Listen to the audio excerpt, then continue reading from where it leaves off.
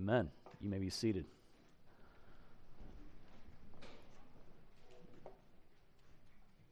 Looks like Royal Flurry just made his first appearance. That is awesome. Good to see you guys. If you have your Bible today, will you turn with me to Luke's Gospel, chapter 21. The text is printed on page 11 in your bulletin. We'll begin reading in verse 5.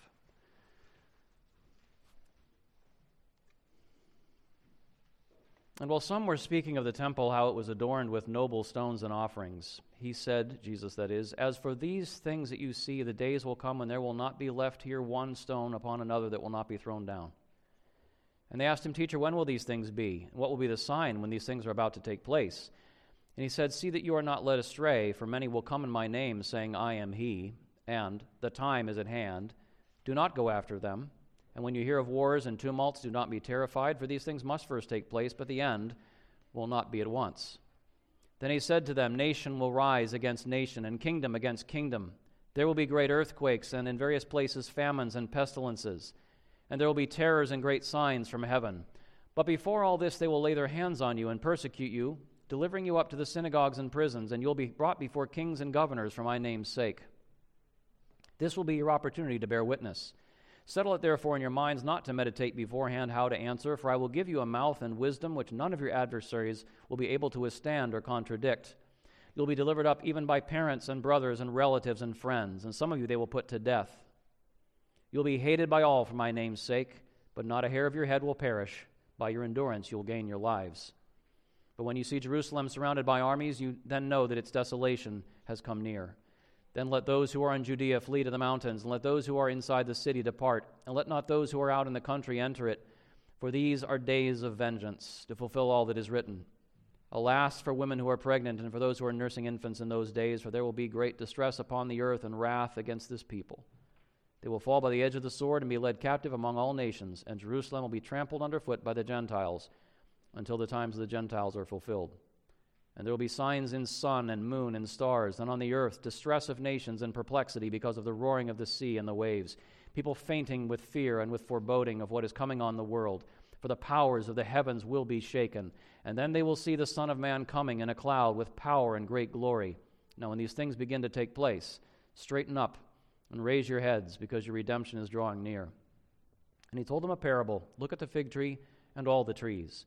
As soon as they come out in leaf, you see for yourselves and know that the summer is already near. So also when you see these things taking place, you know that the kingdom of God is near. Truly I say to you, this generation will not pass away until all has taken place. Heaven and earth will pass away, but my words will not pass away." This is the word of the Lord. And Lord, as we deal with this very complex text today, please give us wisdom and insight, and work in us great, glorious change through it. In Jesus we pray. Amen. So, I want to ask you guys, when you hear language like we just read in verses 10 and 11, you hear nation rise against nation, great earthquakes in various places, famines and pestilences and terrors and great signs from heaven. Or you hear maybe over in verses 25 through 27, signs in sun, moon, and stars, roaring of the sea and the waves, powers of the heavens shaken, the Son of Man coming with power and great glory in the clouds. What do you think of? What do you think this is talking about? Right now. Okay. Joan says, "I'm reading the newspaper. This sounds like right now." What's this talking about? Destruction of Jerusalem. Who else? You hear that kind of language. You've heard this throughout your life. You think of the end of the world, maybe. So what do you assume Jesus is talking about? Well, I was like many of you. I grew up in circles where reading that kind of language, it was just obvious to us that that was language referring to what we called the last days before the second coming of Jesus. And its language is a little bit like other places in the Bible we could turn to. A lot of other texts in the New Testament and some in the Old Testament where you'd get this kind of apocalyptic language, and we'd say, well, obviously this is talking about the last days before the second coming of Christ. And in my circles growing up, connected with that way of reading this text and other texts, connected with that way of reading was often a sense that the return of Jesus is imminent. We are at the end of history, and it's coming any minute, any day. Another thing accompanied this reading, a belief that we should expect mostly bad stuff between now and the end. The good stuff that we all hope for in the world awaits, it's on the other side of Jesus' second coming. A third thing accompanied this reading. We would, to your point, Joan, we would attempt to tie these Bible signs of Jesus' second coming, Jesus' return. Like the Bible gives us these signs of his return and his coming, and we would try to tie these to stuff in the news, to current events. Kind of reading, especially stuff in the Middle East, through the lens of like what this is saying here. And so things in the news were just so significant, because it might be this. This might be an example of the earthquakes and pestilences and, the powers of the heavens being shaken. And a final thing that accompanied this way of reading was, for me at least as a young person, a lot of anxiety about the coming tribulation. Like, who wants to go through desolation and tribulation and these crazy things said about being hated by all and turned over to governors and kings and all this persecution? And along with that kind of anxiety about tribulation coming was a real urgency. We need to get people saved because time is running out. We don't, it's going to be too late for a lot of people. And so it's very hard to justify spending time on anything else than soul winning. Now, as a pastor, I have met a lot of people who still read the Bible, read these texts that way. And I've noticed something about people who read these texts that way. It produces a certain way of being in the world. A way of being in the world that is a few things. One, very pessimistic about history. A way of kind of being in the world that looks around and invests world events, especially disasters, especially crises, especially signs of hostility against Christians, looks around and invests all of this stuff with just apocalyptic meaning. Like elections have like eschatological significance. And world events have, COVID was eschatological in its significance, right? The end is near and you just are feeling foreshocks of it and all this bad stuff that happens. And a way of being in the world that is often very defensive because we're kind of this remnant of God's people in a sense that we're kind of holding on in these enclaves, and out there is just all of them, who kind of, probably even Antichrist forming out there somewhere, if only we can wait to see what that looks like. And a tendency, naturally, and I've met Christians in my ministry who are like this, along with this kind of pessimism and looking around and seeing a lot of apocalyptic significance to things and this kind of defensiveness, also a tendency with people like this to really sort of devalue ordinary human life, because what's the point of all these ordinary, everyday human things when, Christ is coming and we got to get people saved ASAP. And those last two features, the defensiveness, kind of the us-them thing, and the kind of this devaluing of ordinary life, really turns off a lot of younger saints, I've noticed. And so my goal today, which you've already surmised, is I would like to question this reading of Jesus' words here and question this way of reading related biblical texts. So I want to begin today with just a clearer reading, hopefully, reading. Here's my thesis, and you guys will think this is insane when I say it, but then I will defend it, okay? Here's my thesis reading this text today. This discourse that we just read is not about the end of the world. It is rather, Jesus is prophesying about events leading up to and including the destruction of Herod's temple in the year of our Lord 70. And you will notice in verse 27, please have your text in front of you and see these verses, so you will not want to take my word for anything I say today. You got to see it in the text. You will notice that Jesus describes that coming event, the destruction of Herod's temple. He describes it in verse 27 as the coming of the Son of Man who is prophesied by Daniel. He describes it in verse 33 as the passing away of one heaven and earth that were joined by the temple, and the replacing of that old heaven and earth with a new heaven and earth who were joined not by the temple but by Jesus. And he says in verse 34, which I didn't read, but you can go on and look at it, that this event it's a big deal. It's going to shake things up a lot, and it is so imminent that his apostles, his disciples, need to be very strong and very alert because they're going to need to live through this, and it's going to be challenging. And I think that thesis that I'm offering today, it makes sense of his promise then in verse 32 that all of this is going to take place before this generation around him passes away. So here's the question. Do I have any evidence for this crazy thesis I want to put before you? Well, two things clarify what Jesus is talking about throughout this discourse. One clarifier is that he explicitly says that he's talking about Jerusalem and the temple, which kind of helps. And the second clarifier is that he refers to some prophecies in Daniel that had to be fulfilled in his time, not at the end of the world. And I want to examine those in turn. So we're looking at this clearer reading. First clarifier is Jesus' references to Jerusalem and the temple. Now notice, we read it, what prompts this discourse from our Lord? Well, it's admiration of Herod's temple. And by the way, you should do some reading. Maybe check out some Google pictures that kind of reproduce Herod's temple. It was legendarily magnificent. Nicholas Perrin says that some of the surviving wall stones, maybe some of you guys have been, Sal, you've been to Jerusalem. Some of the surviving wall stones of this temple weigh more than a jumbo jet. It was a magnificent piece of ancient construction. And so it's interesting to think about who is doing the admiring here. Well, given the rest of this the rest of his discourse is addressed to the disciples, I think it's safe to say that they are the ones who are admiring the temple. So Jesus is surrounded by his disciples, and they're just looking at this like, wow, look at the glory of this. Now the crazy thing is, these disciples had seen the temple many times before. So this is not like, Ben Miller in 2005 in New York City, like Gaga in Times Square. They're not like tourists admiring this temple. They've seen it many times.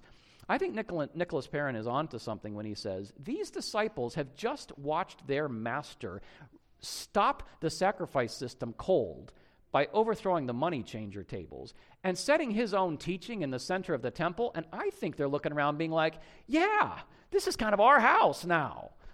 Kind of checking out maybe the corner offices in this place. Like, this is awesome, and we're kind of going to be, we're with the Messiah. This might even be our place now that our Lord has asserted his authority over this place. So they're kind of getting excited about the temple now that Jesus is showing that he is Lord here.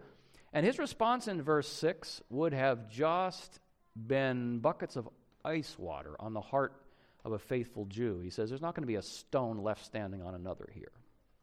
Shocking thing to say. And he goes on to explain in verse 9 that between this moment when he's speaking and what he calls the end, there is going to be a time of massive upheaval, a time of wars and tumults, very unsettled time.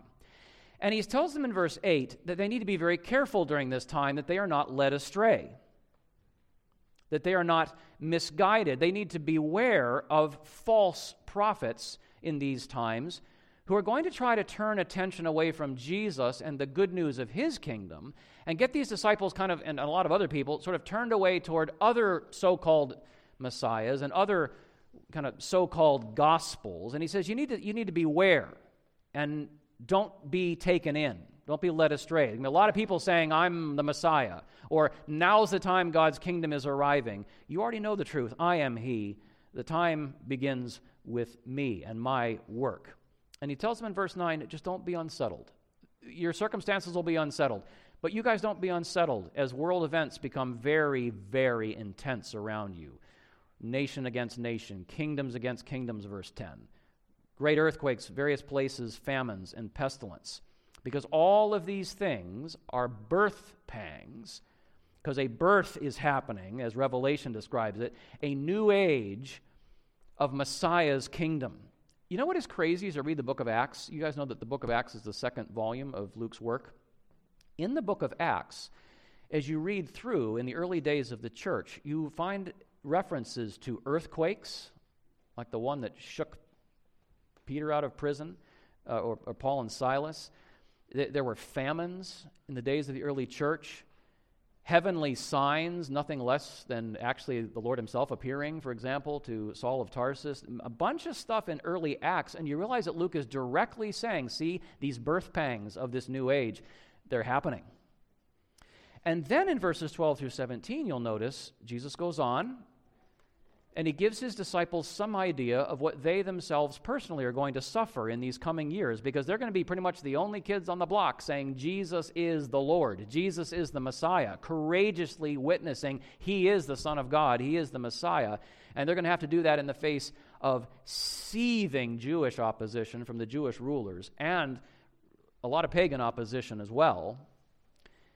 And that brings us to a second reference to Jerusalem, still under this first clarifier, Jesus referring to Jerusalem and the temple. You'll notice in verse 20, Jesus really gets clear about Jerusalem. He says, so you're going through all this tough stuff, you guys, as you're witnessing to me. And the world is very unsettled, a lot going on when you're reading your newspaper. The crucial sign to look for, guys, the crucial thing that will show you that the kingdom of God has been transferred from Messiah's enemies to himself and to his saints. The thing that's going to make this visible, the thing you got to be watching for that proves I'm not a fraud, you're not crazy to believe in me. This is the kingdom narrative that I've been telling you, this gospel that I am going to be the one who rules and reigns over all things. The thing you need to be looking for is armies surrounding Jerusalem. Because those, verse 22, will be the days of God's vengeance. Wrath upon this generation of the people who killed the king, refused to acknowledge that he was from God, refused to receive God's grace and salvation and his offer of peace through him, who made war against not only him, but his saints. That's what you look for. It's going to be a terrible time for Jerusalem. Watch for the armies surrounding Jerusalem. Interestingly, in connection with that depiction of what we now know to be the armies of Rome surrounding and ultimately razing Jerusalem to the ground, Jesus also there in verse 20 hints at a second clarifier. So I said the first clarifier is that Jesus explicitly says he's talking about the Jerusalem and the temple. But the second clarifier, still under this clearer reading, is that he also in verse 20 mentions the timeline in Daniel's prophecies. Now in Luke, Jesus says, when you see Jerusalem surrounded by armies, you will know, notice this word, you will know that its desolation is near. In Matthew's gospel, we have a parallel account where Jesus is preaching the same sermon. Guess what he says at this point in the sermon in Matthew? So you can set Luke and Matthew, you can look at this in your Bible, and you can set them side by side, and they're both talking about the same thing, but I want you to notice the language that Matthew uses about this event that Jesus describes here. Matthew says, you will see the abomination of desolation spoken of by the prophet Daniel. So whatever this desolation is here of Jerusalem that Jesus describes in verse 20, Matthew calls it the abomination of desolation that was spoken of by the prophet Daniel. Now, if you set aside Luke and you just go to Matthew and you read what is called his Olivet Discourse, which is this same thing in Matthew's gospel, you will find, and you start reading what people have said about that phrase, the abomination of desolation. Man, I got some mad, crazy interpretations of that when I was a kid. You can find some interesting stuff online. A lot of ink spilled over that phrase, what is the abomination of desolation, or the abomination that desolates? What is Matthew talking about? Well, Luke clarifies it. He tells us that at least the desolation part of the abomination that desolates, at least the desolation part is Jerusalem being surrounded by armies. Its desolation comes with the arrival of those armies. So what do you suppose Matthew meant when he talked about the abomination that results in desolation? What was, brothers and sisters, the abomination before God that led to this desolation of this city? Well, if you go back and read in Daniel chapter 9, Gabriel shows up and he's talking to Daniel, and Gabriel tells Daniel, looking down, 500 years into the future, he tells Daniel to comfort him as he's kind of trying to figure out what God's going to do about the exile. He says, some centuries from now, he uses the Hebrew word a Mashiach, a Messiah, a prince is going to come. And one of the things that Gabriel says that prince will do when he comes is he will, and I'm quoting here, put an end to sacrifice and offering. And yet, Gabriel goes on to say, after the Mashiach, the prince, puts an end to sacrifice and offering, Following that, there will be abominations, and on the wing of those abominations will come desolation of the city. That's what Gabriel says. So I think the most faithful reading of the abomination that brings the desolation of Jerusalem is that the abomination before God was the ongoing sacrifices and offerings in Herod's temple after Messiah had already put an end to sacrifice and offering by his offering of himself. Do you follow? Read Hebrews. Jesus offered to God the once-for-all sacrifice that does what none of those other blood sacrifices of bulls and goats and all the rest could do. It put an end to sin. There's no more payment to be made. It is finished, Jesus said. God is satisfied. Amen? And it's over. And Hebrews says if you continue on trusting in the blood of bulls and goats, after that once-for-all sacrifice has been offered, you are damning yourself. There is no other Savior. There is no other salvation. Yet that went on flagrantly, led by the very rulers who heard Jesus speak, knew exactly who he was, and killed him anyway. And this matches the consistent New Testament witness that those who forsake Jesus, the Messiah, and forsake his once-for-all sacrifice to go back to that old sacrificial system are walking away from grace. There's another Daniel reference in verses 25 to 27, still under this second clarifier, in this clearer reading. You will notice that Jesus says in verse 26 that this desolation of Jerusalem is accompanied by a shaking of the powers of heaven. The powers of heaven will be shaken, and in that shaking of the powers of heaven, something will become visible. The ruin of Jerusalem, the desolation of Jerusalem, in heaven powers are being shaken, and that will become visible when Jerusalem is desolated, because what people will see as God's wrath falls upon that city, Jesus says in verse 27, then they will see this extraordinary event that has happened in the heavenly powers, in the heavenly realm. What was it that happened? What is the shakeup in the heavenly realm that becomes visible? They will see it in the desolation of Jerusalem. Think about that, guys. What was it? What was the shakeup in heaven that became visible in the desolation of Jerusalem? Well, Daniel told us. The shakeup in the heavens was the Son of Man coming in a cloud with power and glory. And they'll see that when Jerusalem is desolated. Now, Daniel told us what this coming of the Son of Man is. Daniel chapter 7, you'll remember this. After 4 beast kingdoms, we know those as Babylon, Medo-Persia, Greece, Rome. In the days of the 4th kingdom, Daniel is told that a Son of Man will come, this is Daniel's language, in clouds of heaven to the throne of the Ancient of Days, and he will receive, quote, the kingdom and the dominion and the greatness of the kingdoms under the whole heaven, so that all peoples, nations, and languages should serve him. Do you know what that is called in theological language? The ascension and enthronement of Jesus the Messiah. When he sat down at the Father's right hand, he came as the Son of Man to the Ancient of Days, and he received all authority in heaven and on earth. And Jesus says they're going to see that that has happened when Jerusalem falls. Now it's visible. The Lord of heaven rules, and his name is Jesus. Jerusalem's fall is the visible sign of that heavenly shakeup, that Jesus, the Son of Man, now rides in the cloudy chariots of God himself with power and great glory, and he rules over all kingdoms and all peoples, even those mighty powers that murdered him. That's the coming of the Son of Man, as Daniel described it. And it had to happen in the days of this 4th kingdom, not, by the way, as Tim LaHaye would have it, sometime in the future when the Antichrist comes and all this last days madness happens. Now, that's my clearer reading, hopefully laid out very clearly from the text. I now want to turn briefly to some implications. of this different way of reading. In other words, what to do with all of this. Why does this matter? Ben Miller, why are you wasting an entire sermon on this? Here are two implications. First of all, a set of implications for reading other Bible passages. What I want to encourage you guys is this.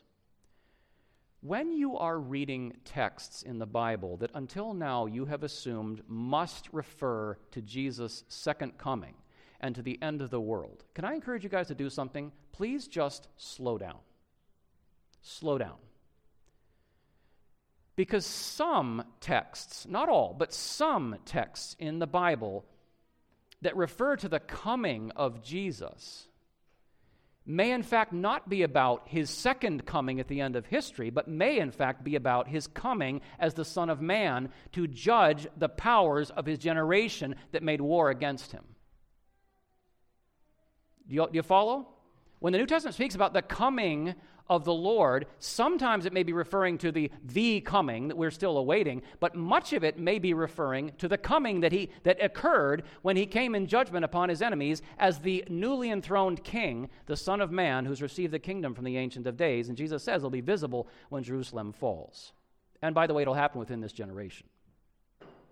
So just slow down. This reading, it's talking about reading other passages, the implications for other passages. This reading also helps us to see why the apostles in the New Testament viewed the coming of the Lord as so very imminent. Do you know why they saw it as just about to happen? It's about to happen. And liberal scholars, by the way, have gone after this so many times over the years. They said, see, the disciples clearly expected the coming of the Lord any day, and here we are thousands of years later, which means they were just deluded. Do you know why they believed the coming of the Lord was imminent? Because it was.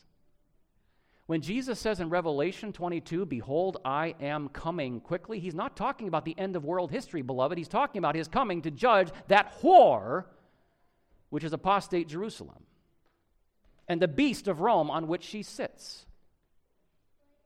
So just slow down.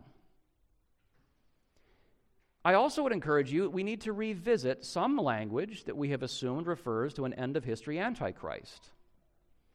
Because some of that language might refer instead to powers that opposed Messiah and his saints between the cross and the fall of Jerusalem.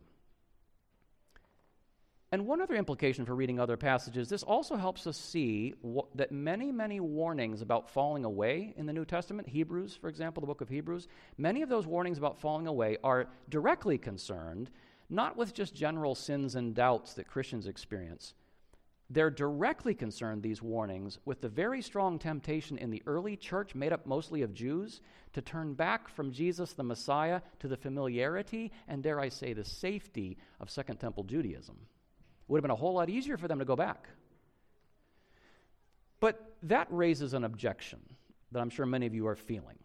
These implications for reading other passages, I'm sure that raises an objection, and that brings us to a second set of implications, and then I'll be done. I want to also briefly speak about implications for our living in the world. So I hope I've given you some ideas for reading other passages. Now some implications for you and me living in the world, because I think that some of you are probably sitting there thinking, wow, Ben, this is pretty weird, because if much more of the New Testament than we have supposed refers not to the end of the world that we're still waiting for, refers not to the second coming that we're still waiting for and confess we believe in, but rather a lot of this language, it turns out, refers to events that already occurred, aren't you really saying then that all of those New Testament texts are now irrelevant to us?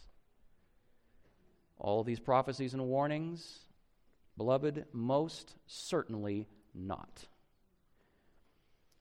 Because the New Testament records not just the cross and the resurrection, where the power of death and the power of the devil were broken. The New Testament records more. It records some of the early wars of our King from his heavenly throne. With the expectation, as the Lord went forth, the Lamb goes forth to war in Revelation, for example, with the expectation that this reigning lion lamb was very, very soon going to publicly triumph over the rulers that killed him and was going to decisively close the pre-Messiah age and all of the powers of that age. He's now Lord. The angelic powers are not. He's now Lord. The Sanhedrin is not. He's now Lord. Caesar is not. They expected the public triumph of the Lord because now he's on his heavenly throne. And the New Testament records some of those very early days of the wars of the Lamb. And one way to read the New Testament is like a dispatch on D-Day. The beach is now secured. The beach is secured. And the liberation of this world from the devil's influence and power has been proceeding, brothers and sisters, right up until April 23rd, 2023, as you're sitting here today, as those who've been liberated by this same Lamb of God. And so the New Testament functions for us like early Deuteronomy functioned for the children of Israel, and it told of the early wars in which the early powers fell in Canaan, and it assures us, as we invade, quote-unquote, the earth with the gospel of our Lord Jesus, it assures us those early decisive battles of the Lamb, they were won. And however difficult the battles ahead, you expect more of the same. And the New Testament warns us against the allure of our contemporary would-be messiahs. You think false prophets ended in the first century? There are still would-be messiahs. There are still false gospels. Here, trust in this. Get over your Jesus thing. There's something else you really need to put your faith in.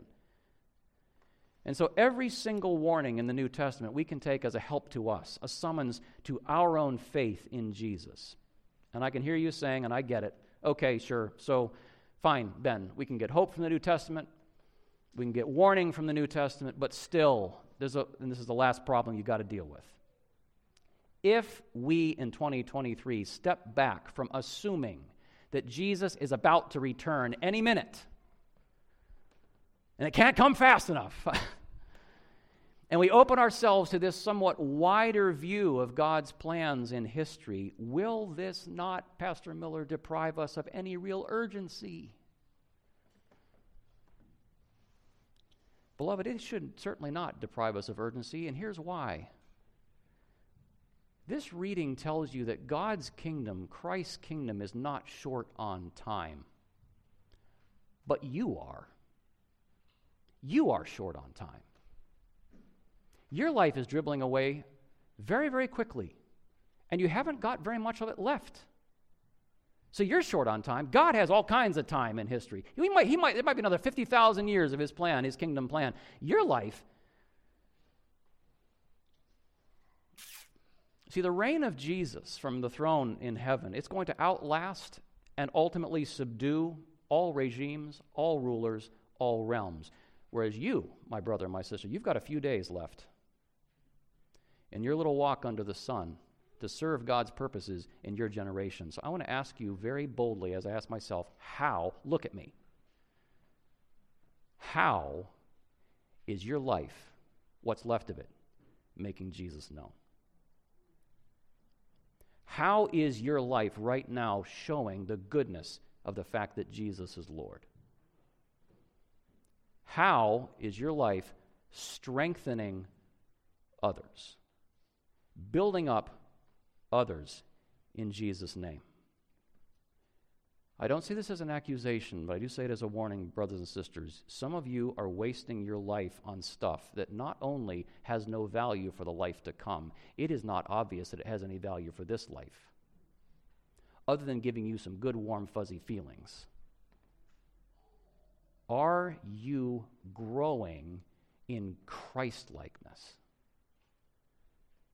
Are you growing in blessing your neighbors in Jesus' name? Are you or are you not? Because if you are not, you are wasting your opportunity to serve the King. And can I just say, as we close, that, I'm speaking to me, this is why God is hard on us. Man, I wish God would just leave me alone and let me be comfortable for 10 minutes. Do you know why God is hard on you? Because God's on a mission.